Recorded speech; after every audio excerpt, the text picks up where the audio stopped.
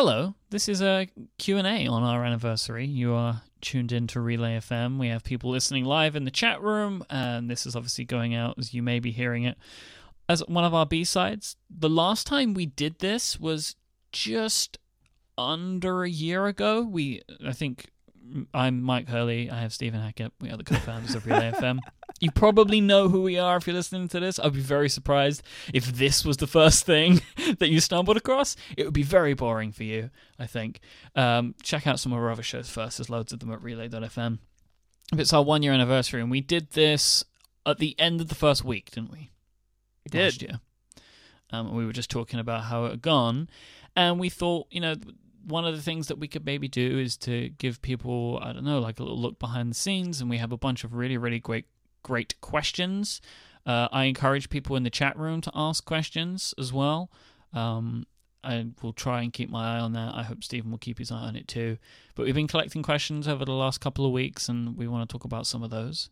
So, should we just jump in, or do you have any opening statements you want to make? I feel like any statements I will make have already been asked as questions, so I don't want to take the thunder away from that. So, I will ask the first question. We can just alternate. Can round robin, as we said on Connected once, and no one understands how it works. Go round the robin. Round it, not through it. Round or robin. Over it. Round it. You go through a robin, it's really messy. Brian asked, what has been the scariest thing you've dealt with while starting Relay? Probably day one, I think, was the scariest thing. Because, I think that we believed that we'd done everything right. We kind of had a few different scenarios that I think drew attention. So me announcing that I was leaving 5x5 and all the ambiguity around that. And then all the shows went away, and then we did nothing for a month. Then we announced that Relay was coming, and we had this really great landing page, which I've been looking for weeks to try and find a version of that, but can't find it. Do you have anything? Do you have like an image of it or anything? I think I have the HTML still. Yeah, because I would just like to look at it. If you could send me that at some point, that'd be awesome. Because we did this lovely little letter, didn't we? Before Taylor Swift made open letters cool, we'd done one. Yes. And we announced what we were doing. And people mocked your signature endlessly. Yeah, of course. Yeah.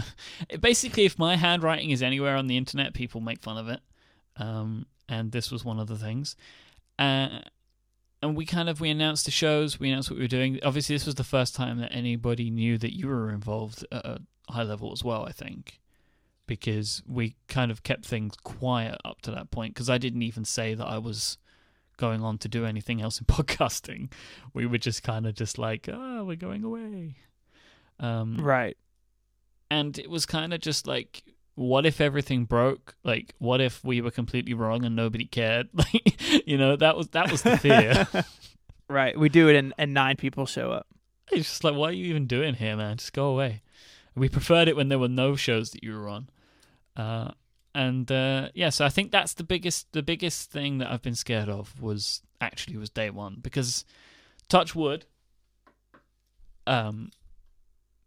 there hasn't really been anything bad happen. And we have a question later which touches on something like that, but we haven't had any catastrophes really at all. No. I think for me the scariest thing was before we launched, we're going to talk about this too, about getting the business itself set up, like the actual legal entity that is Relay FM, and a lot of that early, like the banking, like all that stuff, not scary in the sense that like, someone's going to go to jail or anything, but it was stressful. Like it was a stressful type of fear of like, because a lot of that was on me. Is like, I have a lot of stuff to do and a lot of stuff that I am learning as I'm doing it and talking to people and figuring it out sort of as we go. And that was a very stressful, sort of that, really that July period for me as we set up the business and everything was, there were some frightening moments in there for me. Yeah, because it's one thing to decide we're going to start a business together, and then it's another thing to be like, will anybody legally accept this as a thing? Like, we can decide it, but will anybody else be happy with that? Who knows? Right. Did we just invent money laundering? So anyways, the next question is from Will, and this is a common question we've gotten a lot, especially today. Looking back, did you guys think you'd be where you are a year ago. So looking ahead a year, to today, where do you think you would be? I mean, I wish I'd written it down. Like, we never really, I don't think we set any goals, right? I think that for me, what I wanted and what I hoped is that Relay FM would be around still and we'd be in a good place. Like, that was it. And I don't think either of us expected to be where we are now, audience size, host size, the amount of shows, the amount of money that we make, the fact that we're both now supported financially by the business. Like, I don't think either of us expected that. I definitely didn't. I thought it would happen at some point. I thought that we had a good chance of us getting to a point where this business was our livelihoods. But I don't think I expected it to happen within a year. I mean, it was within a couple of months for me, and then before a year for you. Yeah, I agree with all that. I think a lot of that stuff happened faster, and sort of like more aggressively than we had talked about, and maybe it's weird to hear people to hear us say like there wasn't like a plan. Like, we didn't say by month 7 we want this many shows. A lot of it was really organic, and overall, I mean, I think we're much bigger, much more successful than I had envisioned a year into it, and just a lot of really great things have happened over the last 12 months. Yep, without a shadow of a doubt. Whit has asked, and Whit's your brother-in-law, how many new podcasts are in the pipeline for the next year? And is there anything that we would do differently? Maybe 1 or 2 kind of currently. I think it's important to say that we don't, like, a lot of shows don't have a lot of lead time. So Material, I think, is the exception to that, where we have wanted to do a Google show for a long time, and it was about finding the right people. But a lot of shows, like Liftoff, for instance, we just launched, or even Top 4, very short run-up times. It's like being, in air quotes, in the pipeline is really sometimes only a couple weeks process to do artwork and settle some things, and very rarely does something come along where we're planning it for months in advance. I know there's something you're working on that is taking a lot of advance work, but for the most part, things sort of come up and we decide to do them, and it's out the door relatively quickly. Yeah, and as well, like, a lot of the shows have come to us in a certain form. Like, I think pretty much every single show on the network, with a couple of exceptions, have been opportunities that have come our way that we couldn't say no to, and they come to us in a, like, formed state, Right. So it's like we didn't, like, maybe even a month ago, we didn't know we were going to add the 2 shows that we added yesterday, right? And that is the way that we've been. Like, an opportunity comes our way. Do we have space for it? Yes, we'll work on it, and we like it, and we think that it's a great idea, so let's go ahead and do it. Will asked, what areas do you see Relay expanding into in the future? Do you think you'll stay mostly tech, or will you branch out to other subjects? I think we'll definitely branch out. We'll continue to expand. Like, we just expanded into space. But I don't know where specifically we're going to go. But I think it's important to us to go in other areas. I don't think we really want to have too much more tech-focused stuff, because we've pretty much got that covered now. Mm-hmm. There would have to be a really good reason that a technology show would make its way to Relay now. And I think for us to continue, we're going to want to grow into different areas to attract new audiences. Yeah, I think Liftoff is sort of the first example of that, of taking a half step out of consumer technology. It's still nerdy, but it's not tech, right? The way that you think about it. Yeah, I think our model could work to a bunch of different things, of sort of, there are conversations amongst hosts that very often are friends, but they're outlined. I mean, it's a conversation, right? It's not that highly stylized, highly edited NPR model.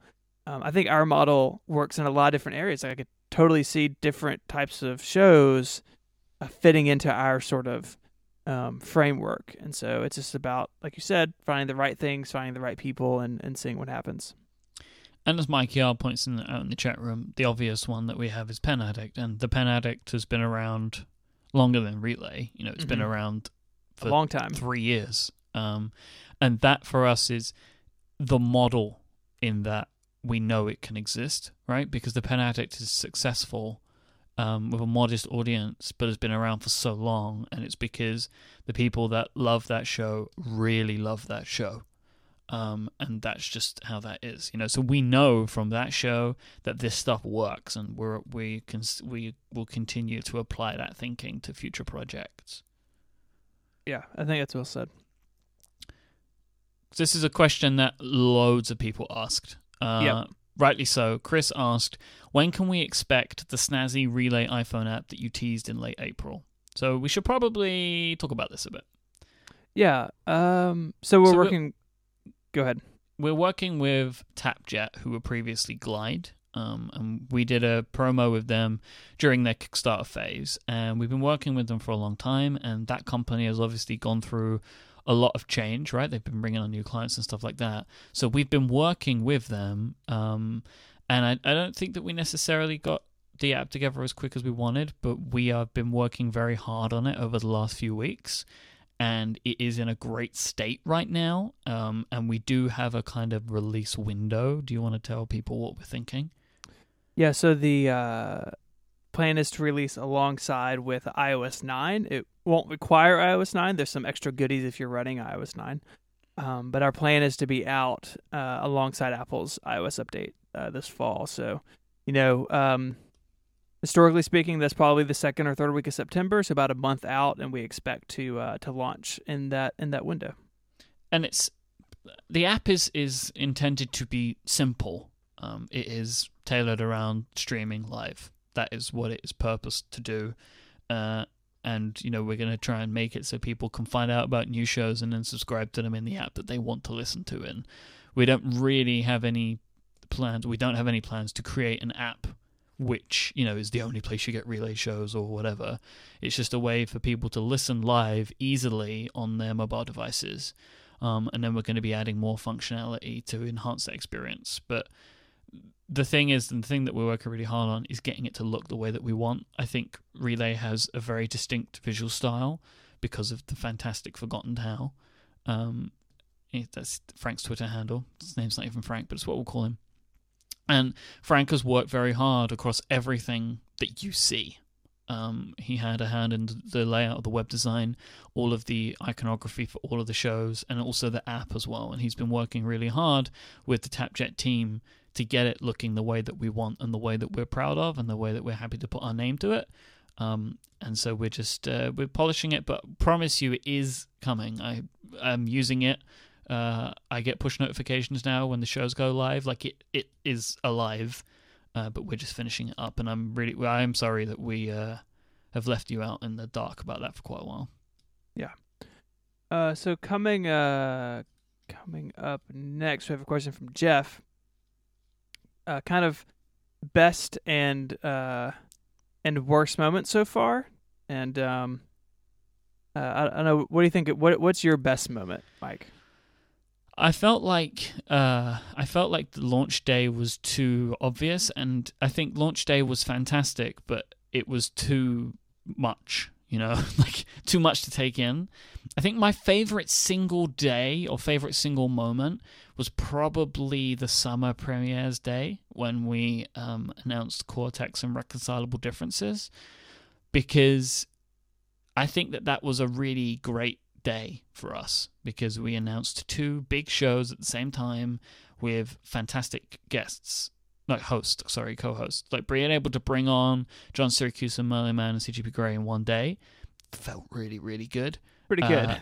Yeah, and it felt like we were really making a mark that day. The fact that we could do that and we could launch them both at the same time, like that was so much horrifically hard work to get all of those pieces aligned, Right. Like that was crazy, but we did it and it went perfectly, and I was so happy that it went as well as it did, and I think it was a really great day for us. I think that's my favorite day. I think I will agree with you, but for that reason, and I would just add that those shows, like that they were sort of summer pilots, right? That we only committed to 10 episodes of each. Like that's something that we can do because it's our thing, right? That we can experiment, we can try different things. That we can say, hey, you know what? we're going to commit to 10 and we're going to see where it goes from there, that we're not going to promise anything past that. It's flexibility that we have now. I think that's really has allowed us to do some interesting things that, you might not be able to do if you're not running the show. Yep, 100%. We have worst moment. Yeah, I will say my worst moment at least was at WWDC this year, where so we were going to record a bunch of shows in person because like half the network was in San Francisco together, which is very unusual. We're all scattered all around the globe. So we brought an entire suitcase of like a literal suitcase of audio equipment with a mixer and a bunch of microphones and stands, and like I can't believe it made it through 4 airports. And we had a lot of technical issues recording, and it wasn't like any one moment that sort of broke me, even though doing Connected that week was terrible. It was super difficult to get it all to work. But it was just a very hard week in the sense of there was a lot to do and nothing really worked well. And I expect next time, or if we do anything this fall, it will be much easier that now that we have gone through that. But like I had a ticket to the talk show, and like Casey and Marco and everyone, everyone's texting me. They're like, holy crap, Phil Schiller's on stage. Where the hell are you? I'm like, I'm like producing Rocket. Like they had to record now. Like the system barely functions. I can't be there. And I was happy to do. I was happy to produce Rocket. I produce Rocket every week now, and it's one of my favorite things I do. But it was like just so much to do, and so much went wrong that week. Technically, it really took a lot of the fun out of it for me. So I'm hoping that next year, we do less in person, hopefully, and we do it in a more structured way, and we have better understanding of the equipment. Yeah, we really overcommitted to the amount of shows that we did live. Yeah. And we were excited because everyone was there and we had all the equipment, but it was too much. And it got worse because we had to keep rescheduling things because things kept breaking. Do you remember trying to edit Connected? Yeah, it was. And your MacBook Pro would just not accept Logic? Oh, yeah, it was. Yeah, because I had a brand new machine. Yeah, it was bad news. Jeff also asked what the best lesson we've learned is, and I think it's very simple to me. And this was kind of, we had that fantastic TechCrunch article today, and Romain did a good job of putting into words the things that me and Stephen were saying around this idea. Just to try and do right by people. That's a defining thing that me and Stephen have spoken about, and we have articulated to each other that we were on the same page about this from before we even had a name. That we would just make sure that the people that we work with feel happy to work with us, because that's important. That's what we care about, maybe more than anything else, that we build this family, that everybody loves working together, and everyone feels like they're being treated fairly and they enjoy it. And that's the number one lesson. And it's kind of a lesson learned because we know that the thinking that we had initially was correct. So the lesson we've learned is to continue following our instincts like that, I think. I totally agree. So there we go. So we'll put the TechCrunch article in the show notes as well. There are some links and stuff for this. They're at relay.fm/ oh man, B-sides. Why did we do that? /14. That's the biggest mistake we made. Putting the hyphen in the URL. I could do a redirect. Yeah, sure. I don't think it's a problem. Yeah, we don't use B-sides very much. No. Oz asks, and I'm going to ask this of you because I really don't have an answer. Mike, if you could have a show hosted by anyone dead or alive, although a dead co-host would be very quiet, who would it be, and what would the topic of their show? What would the topic be? I think I would love to have, me personally, because I'm like that now, have a show with Stephen Fry, like where I just ask him questions. It'd just be about anything, just nothing, nothing in particular. I just ask him stuff and to see what he thinks. Like, I think he's so fascinating and has so much knowledge in his brain, and I've heard him do things like this, like off the cuff kind of speaking before, and he's just incredible, and I'm a big fan of his work, and I think that he would be an incredible person to be on a podcast. It would be good. I would listen to it. Good. So what's up next? We have Dan, and Dan asked, now that Stephen is a professional podcaster, are there going to be more Stephen-hosted shows other than Liftoff? Maybe. So one of the things in the pipeline I'm involved with as a co-host potentially. And I'd like to do more. It's about finding like we said all along, finding the right thing, finding the right people to do it with, and making sure that it all makes sense time wise. So I'd like to do more. I hope to do at least one more on a regular basis, but we'll see where that goes. So, like if we did everything either we wanted to do or everything that came our way, we would probably have like 60 shows now. We'd be dead. It wouldn't be possible. And like where we are right now, like what, 16 now? Sure. That feels to me like the most we could do right now. Like every time we add in a new show, we have to like sit down and we go work through it and we see how it affects our resourcing. And obviously the thing that we don't know right now is like completely how that changes with you putting more time in as well. And we're still sort of working through a lot of that stuff because it's only been a couple of weeks. So who knows, maybe we could add 2 more. Like we don't know. But it's like we have to... The thing is, every show that we add takes more of mine and Steven's time away from all of the other shows as well, you know, so we want to balance it so we're able to fully give our time, support, and resourcing to everything that we can. So that's... We actually don't have an upper limit right now, but I just know that right now I need to sit and you need to sit and we work out how does this feel, you know? And right. We go from there, I think. Yeah. Russ... ask, how much influence or guidance do you exert over other shows that neither of you host, or do you just let people get on with it? I rule with an iron fist. True. Script every word. No, this is a thing where it just depends on the show. There are some shows that like the help and ask for it. Like, for example, Steven said that he produces Rocket. Steven doesn't just edit Rocket, he also provides production. Like, cutting out parts of the show that doesn't work, and sometimes the hosts of Rocket will ask him to look at something or to tighten something up, and he'll do that because that's the type of thing that they want. And then you have a show like Mac Power Users where they can do whatever they like to do, you know, because they don't need the help from us. We won't ever put any requirements on them. We just like that they have a home with us and they make the show that they make. It really does differ show to show depending on how much work we put in, and it's completely up to our hosts for how much they want. And most of the shows that neither me or Steven are on, they are very happy with just doing what they need to do and asking of us when they have to, which is really great. We don't get involved where we're not needed to. Yeah, I think, I mean, that works for us because we work with so many people who are so great and so professional. You know, it's people have lots of wide-ranging skills and abilities from editing to post-production to all sorts of stuff. So the way I see it is we are, you know, we're there to provide help when and where they need it, and, you know, let them do their thing because, you know, we trust all of our hosts to do great work, and they're all very creative and very, very intelligent, the smartest group of people I've ever worked with. And so we just get out of their way and let them do their thing and provide any backup if they need it. So completely. You want to tackle this next one? Where am I in the list now? Danny. Right, Danny has asked, can you tell us anything about getting ghosts on your shows? We're back on the dead people again.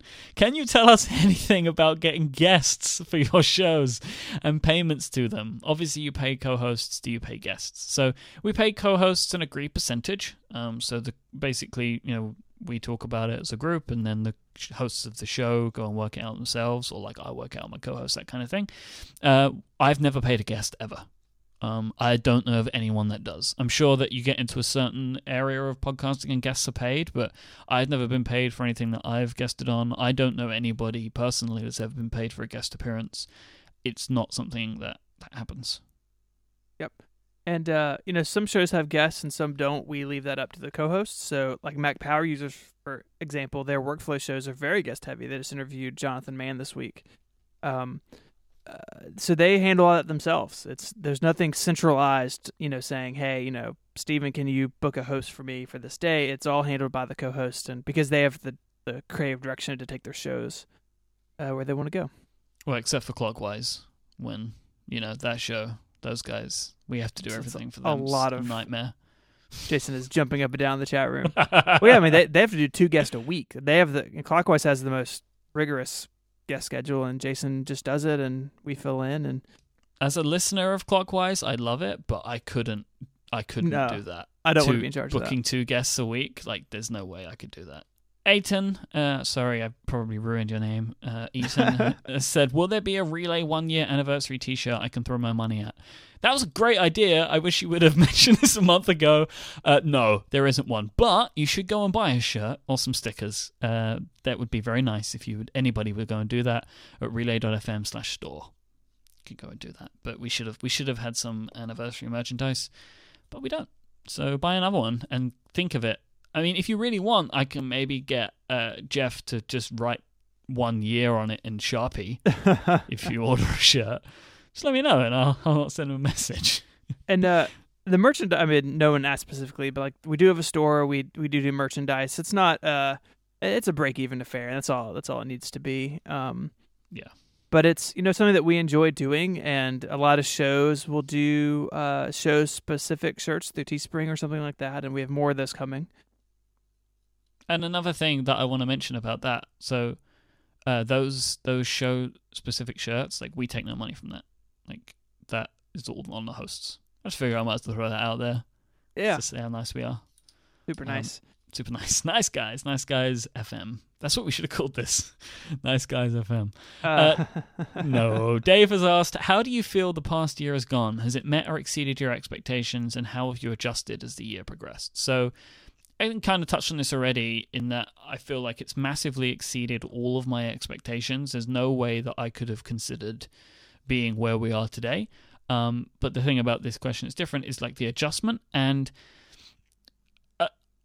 the adjustment has kind of just come naturally with the territory. Like I've never felt like I needed to massively adjust the way that things were working, because things change and as things grow, and if we would have stopped to have to think about how we adjust here, it would have slowed us down too much. And it was kind of just like, you just go with it, just roll with the punches. And every day and every week there's new challenges and new things happening, and we just go with them. Yeah. I mean, I think, there's things that maybe 6 months in that we had hoped we'd be able to do. And I think the next question really leads into that some. But, yeah, it's just because opportunities have arisen and people have showed up and knocked on our door, it's sort of hard to like set those expectations when the good stuff keeps happening. I've just been told by Tenebe in the chat room that niceguys.fm is available, so we can jump on that if we want to. Adam asks, what did it mean to have Merlin and John join the network? What did it mean for you? It was just super humbling. Have followed their work separately for a long time. I mean, listened to Hypercritical. Read John's OS 10 reviews for a decade. Followed Merlin for a long time, and so it was so humbling that they would want to join our network and work with us. And it's been an absolute pleasure to work with both of them on their project. And it's a fun show. Reconcilable Differences is very different to what's a lot of the other stuff on the network is, but it's if you like those guys and what they do, it's definitely a show you should check out. Oh, definitely. And like you, like similar kind of thing, like Merlin was part of MacBreak Weekly, which was one of my first favorite podcasts, right? And I loved him then, and to imagine that I would be working with him like nearly 10 years later is kind of a crazy thing. But this goes for so many people, like David and Katie and Jason and Andy and Echo and Gray and Marco and Brie and Christine. Like the list just goes on and on and on of like these amazing people whose work I've respected for longer than that this network has been in existence. Like all of these people putting their faith in us and being happy to have the Relay name attached to what they do is my favorite thing in the world. And it is incredible. And we are so very lucky that these people are happy to call Relay FM a home for some work that they do. It's quite an incredible thing. Yeah. So this question comes from my brother. Would you rather fight a dozen duck-sized horses or one horse-sized duck? This is like an AMA question, right? Yeah, it's a Reddit thing. Okay. I said I think that I would probably prefer to fight a dozen duck-sized horses. I feel like I would be able to fare against smaller animals better than like a huge duck. Like small horses the size of ducks. I feel like I could I could deal with those better in a better way than one massive duck. Yeah, I agree. I've thought about this question a lot, having Oh. spent time on Reddit. I see what you just put in the document here. So someone, and I can't find who asked it. It's on Twitter somewhere today. And this was a question that was posed to the Hello Internet guys last week between Gray and Brady. Who would win in a fight? So, Mike, who would win in a fight between us? So, I don't know how it would have changed over time. I'm much bigger than you now, like mass-wise. But I still think you would win. I think I'm quick. Yeah, you get the agility. Yeah. And I have tattoos, so like there's no telling what I could be carrying. That's a really good point. Problematic. Yeah, I think you would win in a fight between us. I've never had a fight in my life. Have you ever had a fight? Like in like 4th grade or something. Did you win? I hit him once and it was over. Yeah, there were 2 hits. You hit him and he hit the floor. It was like at school. I definitely didn't get in trouble, so I don't know if my 4th grade teacher is listening to this. I'm very sorry, and please don't send me to the principal's office. But the only scenario that I've ever had like this, though, this is something you might need to watch out for, that I threw a rock at a kid when he tried to fight me. So my gosh. Well, I think I was like 7, so maybe I'm a dirty fighter, so maybe I would win. I'll just throw a rock at your head. So I'm not gonna go anywhere dangerous with you ever again. Kevin asked, do you ever wake up and think I've made a huge mistake? Arrested Development. Yep. Great reference, but I haven't yet. No. I mean, I'm only in it, full time for 2 weeks or something. But no, because everything, not only does Relay and everything we do make sense on paper, which is important, but it makes sense in the way that it feels and the way that it works in real life. And so I never have that issue. We have a lot of questions left. Yeah. That's fine. It's not a problem. We just do. Gary asked, what was the thing that you thought would be easy that turned out to be really hard? This for me, so I didn't think that this would necessarily be easy, but it surprised me how not many... when I say how many technical issues we've had with the website, makes it sound like we've had lots, and we haven't. But just I didn't think that we would have some of the issues that we have had, and they're very difficult. So, like, we had for a while, I think the worst part was we had some scaling problems. Mm-hmm. Basically, Mac Power users broke everything. Their show is so large and we didn't have anything like that before, and it was doing like the big feed import kind of. It made things creak a bit, and we had to think about that and re-architect some stuff.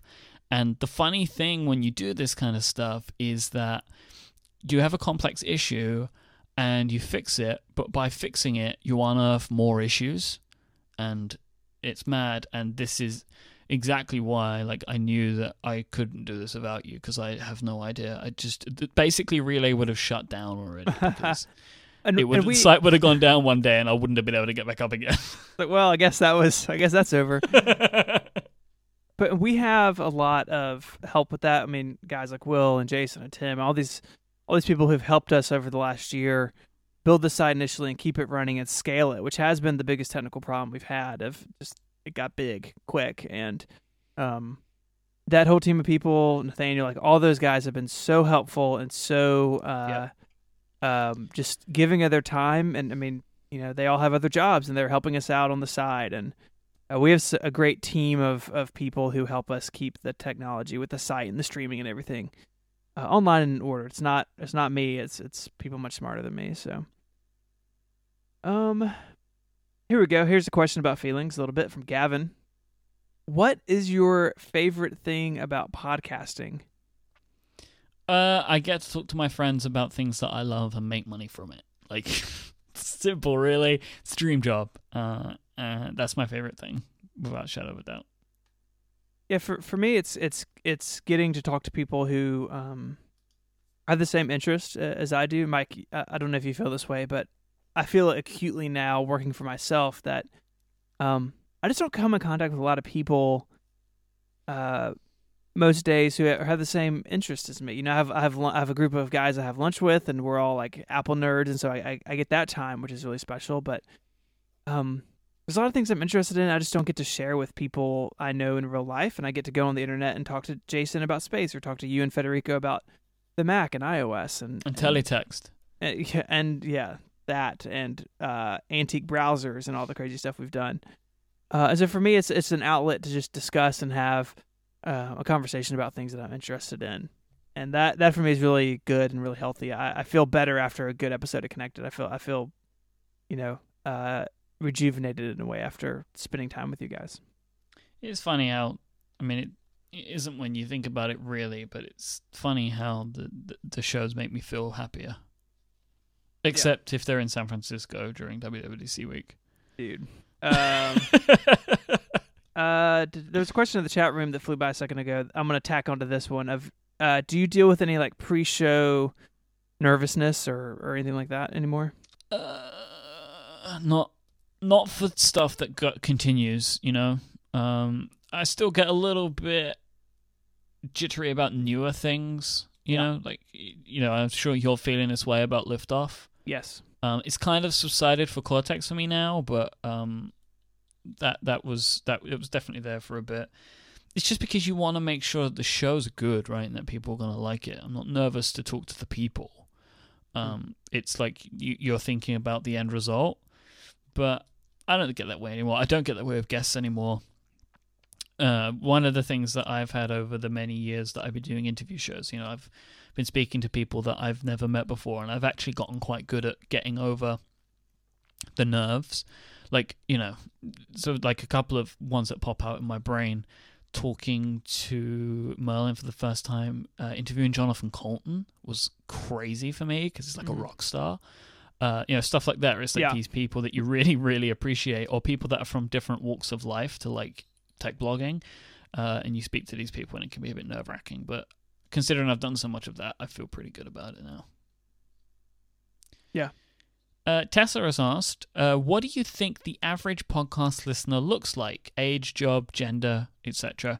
Why do you think this, and how does it affect your business? So we have no idea what these people look like. We have no metrics that tell us this sort of stuff.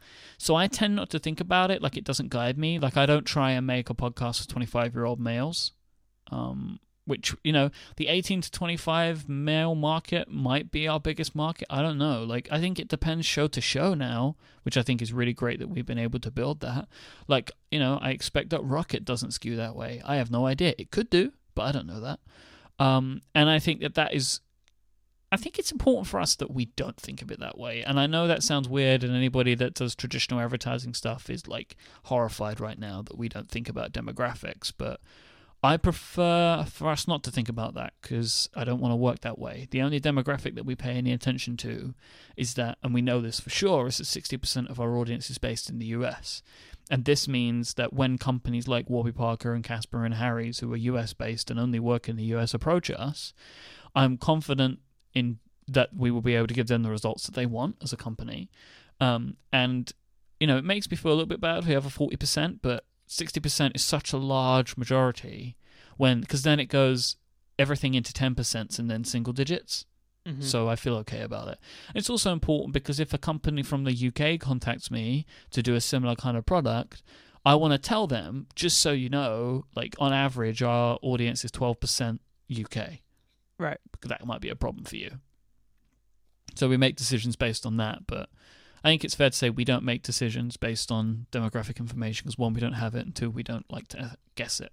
Yep. Justin was curious about download numbers. We revealed that in the TechCrunch article. We're at 1.5 million downloads a month right now across the network, which we're very happy with. It's the first number we've shared like this. Like many podcasters are like this. We've kind of been like this over the time, and we tend not to really share a lot of this stuff. Mm-hmm. But that was a number that was big enough that when we were talking with TechCrunch, we wanted to kind of put that to us now so it could show that we're kind of serious, And it's a big number, 1.5 million downloads, and we're very, very proud of it. And we've hit that in multiple months now, and we don't see any sign of that changing.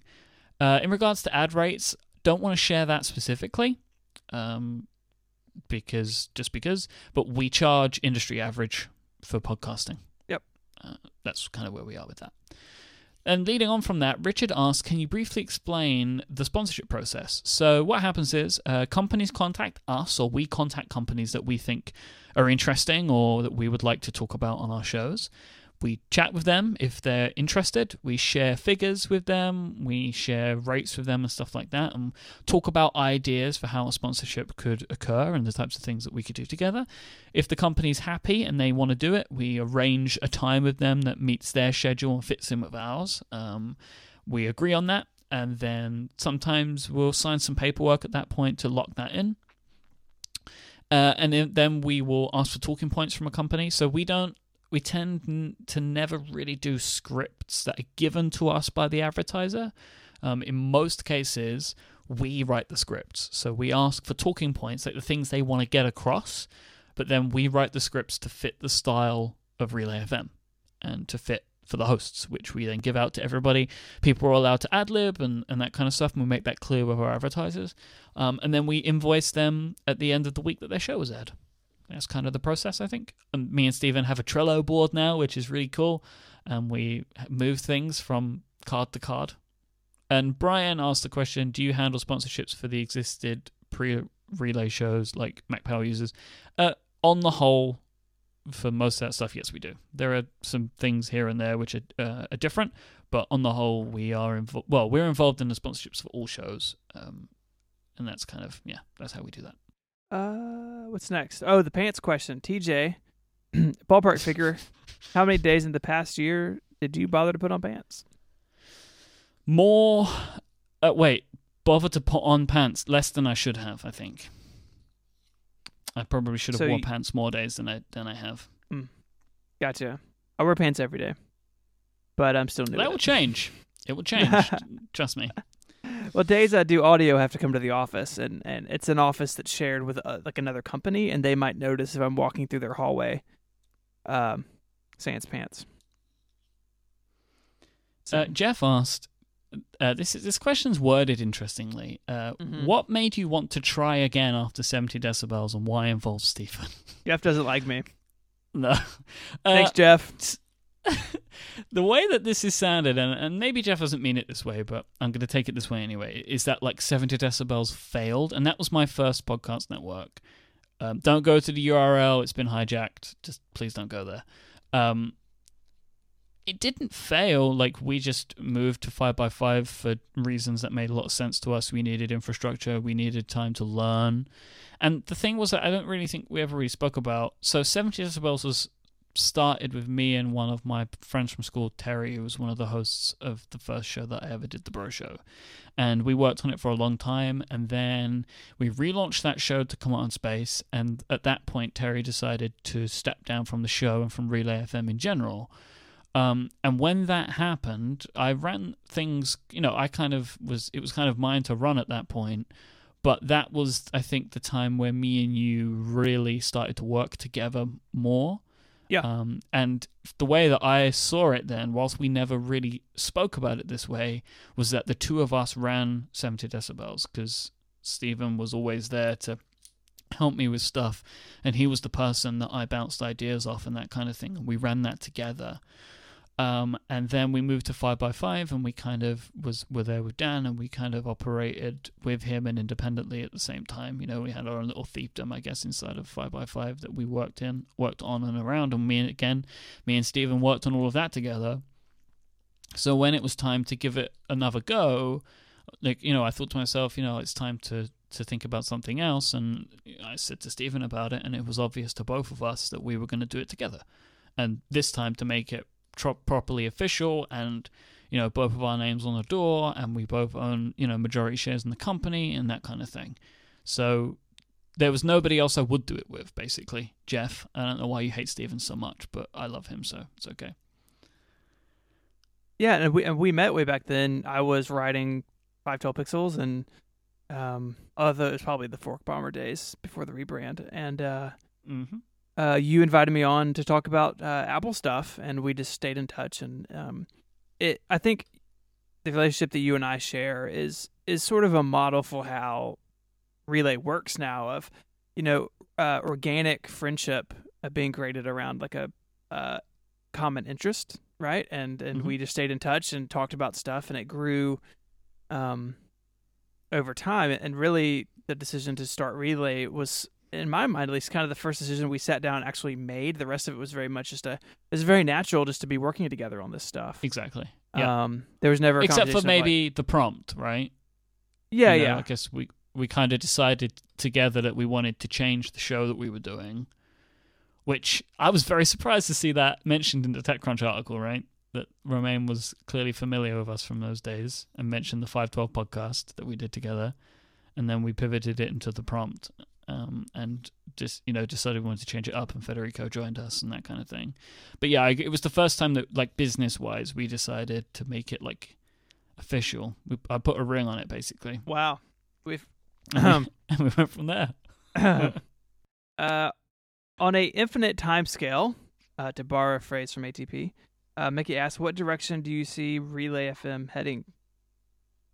More of what we currently do now, I suppose. I think that we are open for change and happy to adapt to things, but I don't, again, have any grand plans for a vision. I mean, world domination, in which everyone is branded with their logo, is Yep. We've tossed that around. I mean, I don't want to commit to that publicly, but no, again, it's this organic thing of what makes sense for us at the time and what we want to do. So cool. Yasmin, man, so many questions. Yeah, people love you. This Yasmin, is a troll question. I know we're all like your children and you love us all equally, but who is your favorite Google and Android podcast? So this is obviously Yasmin from Material. So I will naturally say Material because, well, it's the only Google and Android podcast that I listen to, but that is for good reason, and you should be listening to Material if you're not.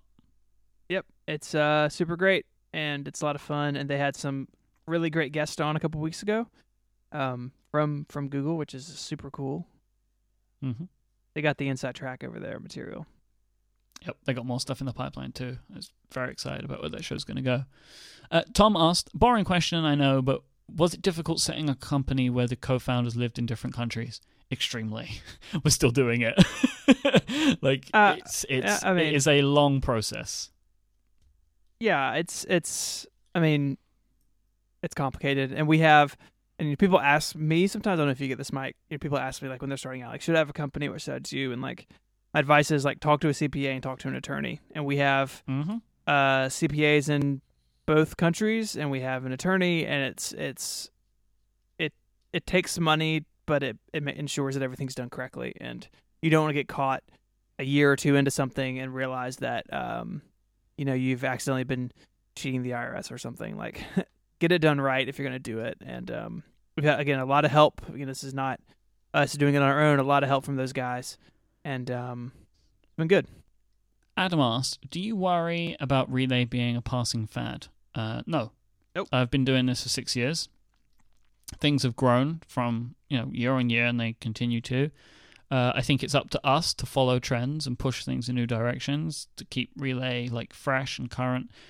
I think that we're here to stay. And that's because of the way that we built our company. Everyone's a part of this. We all work together. We are all focused on pushing it forward and getting things to be better and better every day. So no, I don't think we're a passing fad. Kapow. Boom. Good friend Marco asked, this is Marco with a K, I'll be on a plane when you record this. What or who do you listen to on planes? I typically take large chunks out of podcast backlogs that I have. So there might be a show that I love that I'm behind on, and then I use plane time as a way to get through a couple of episodes of it, and it works really well. I generally watch movies on flights, so I don't know. It depends. I generally don't have a huge podcast backlog, but if I do, I'll do that as well. I listen to a lot of Hello Internet traveling this summer. Because I came in pretty late and I wanted to listen to the backlog, so I blasted through a lot of Hello Internet this summer. It's worth it. It's worth going back on that show. It's intense listening to a bunch of it, like 12 hours of a row of Brady and Gray. Andrew asks. Yep. Yeah, he did. Yeah, he does. He asks. Mm-hmm, mm-hmm. What? He says, happy birthday and thanks for the shows. You've surely had ideas and offers that weren't right. How did you know when to say no? I think we just go by our gut. And it's very rare that one of these things, actually I don't think this has ever happened, that we've had an opportunity or something come our way and we have felt differently about it. I can't think of any scenario where you have said one thing and I've said the other. I think that we do what we think is right. We think, is this something that somebody wants to hear? And does it make sense for us as a business decision? And if these things add up, then we'll do it. And if they don't, then we don't. Is that fair? That's fair. Will asks, how do you know it's the right time to add a new show and expand the network? And again, if it just feels right, like we never have planned, I think we've mentioned this already a couple of times now, like we never planned to have us be at 15. We never planned to have, 4 shows in 2 months or whatever. It's just the way the cards fall, I think, is the way that we do it. Will has a couple of other questions for us. Would we be surprised to learn that having an existing show join can sometimes be more work than starting something new? I'm not sure about this because I guess when an existing show joins, you don't have to come up with a name, which takes forever. You don't have to... Like, the artwork process is a lot easier because you can adapt on the previous artwork, so you don't need to come up with, routes for the artwork to go. That's a lot easier to understand the thinking behind it. And one of the great things is you're going to have a good idea if the show's going to be a success because you kind of can gauge where it is from where it is now, Like you can see how successful it is now and you have a good idea if it's going to continue from there. And I think that makes it easier in a lot of ways. But there are benefits and disadvantages to both models, right? And onboarding a show that exists, is more work on the site side if we're importing the backlog. So, like the Pin Act, for instance, which has existed for a long time, had well over 100 episodes, I think, when we launched, and getting all those imported and set up correctly can be time consuming. Although we've improved that process over the last year, but I mean, there's some things that have to be done either way, right? The artwork, we got to work with the host and work with Frank and get everyone on the same page with that, and there's sort of the to-do list overlaps a lot from a new show to existing show. And Will also asked, do you see Relay FM expanding into video? I don't rule it out. I expect we will one day, but I don't think it's going to be just videos of what we currently do. We'll do video of some description maybe, but it's got to make sense, right? Just talking heads is only interesting for so long. So, taking something like Connected, where there are 3 of us, and just having it bounce around to us sitting in our offices talking is not really compelling video in my mind. I agree. I totally agree. It's not the type of stuff that we're interested in making. We're artistic people. We're creative people. Like, we could come up with something if we really wanted to at some point, but we'll see. John asked, it was a question for me. How was it waking up to celebrate today, our 1-year anniversary, when Stephen is asleep and a big chunk of your audience is asleep? It's like whenever we do anything like this, the launch day, whenever we launch shows, whenever we have big news, I know it's coming, right? And I wake up at 8 a.m. and I know that we tend to do these things at 10 a.m. Eastern time, which is 3 p.m. for me. And it's I don't know, it's I wake up and I start to get to work, because usually I leave things that are related to that thing for that morning, right? So I just work on them on that morning, put the final touches in place. Stephen always wakes up to 25 iMessages most days, especially on these days from me, of my thoughts, feelings, and desires about the day. We tend to do things in Eastern time, which makes it difficult for me, and I have these horrible days where I'm waiting from 9 a.m. until 3 p.m. for the thing. So yeah, it can be lonely sometimes in the podcast world. It's not your fault. You wake up early, so I do wake up early. I think that's rounds it out. It sure does. We got through it. If there's any other questions in the chat room, we'll happily take those now, but we've got through the questions that came into us and added in some supplementary stuff along the way. I think this has been a good explainer for kind of where we are right now. I'm interested in how it's going to sound in the next year. We have 6 months until I usually leave things, so we need to watch out for that. And aside from that, hi. I'm not going anywhere, I promise. I promise I'm in this for the long haul. Me too. But yeah, so I think we're good. And as I said earlier on Connected, I am very, very happy that we get to do this together, and I'm very proud of what we've built. Yeah, I think that rounds it out. So thank you so much for joining us. If you're listening live, thank you so much for listening. And until next time. Adios.